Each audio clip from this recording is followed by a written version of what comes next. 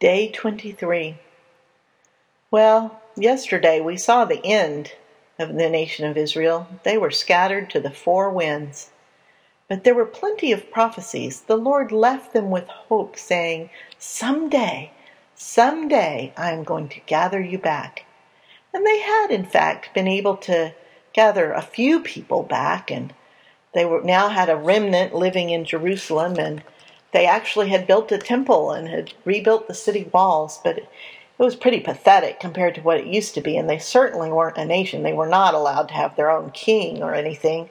They were ruled by governors, and they went into a period of oppression where they had other people, most notably the Romans, coming in and ruling them and taxing them and telling them what they could and couldn't do, and a kind of uneasy truce arose between the Jews and their religious law and how they wanted to worship God and make sacrifices in their temple, and an uneasy truce with those Israelite authorities and the Roman authorities who had the power to tax them, to put them to death, to allow them to live, to make them slaves. It was not a happy time, and there was a great deal of strife during these years. But as those years drew to a close, we began to approach the night of Jesus' birth. We're going to skip ahead today to after Jesus was born, and probably around the time he was probably a toddler, 2 or 3 years old. He and his parents are living peacefully, and far, far in the east, maybe in China, that far east, there are some astrologers, astronomers, people who look at the stars anyway. They're wise men, and they have a title that they're called magi. Wise men are called magi. And they see in the stars an indication that a great king has been born somewhere in the west. They read that in a star. This special star to them indicates a king, and so they set out to find that king and bring him gifts, because if a great king has risen in the west, they want to be friends with him. We don't know exactly how many wise men there were. Traditionally it's 3, because 3 gifts are named that they brought to the king. And they traveled far and wide and still reading the stars, and ultimately they ended up in Jerusalem. Well, they went to the king of Jerusalem, whose name at the time was Herod, and they asked him, hey, where's the new king that was born? We brought gifts for him.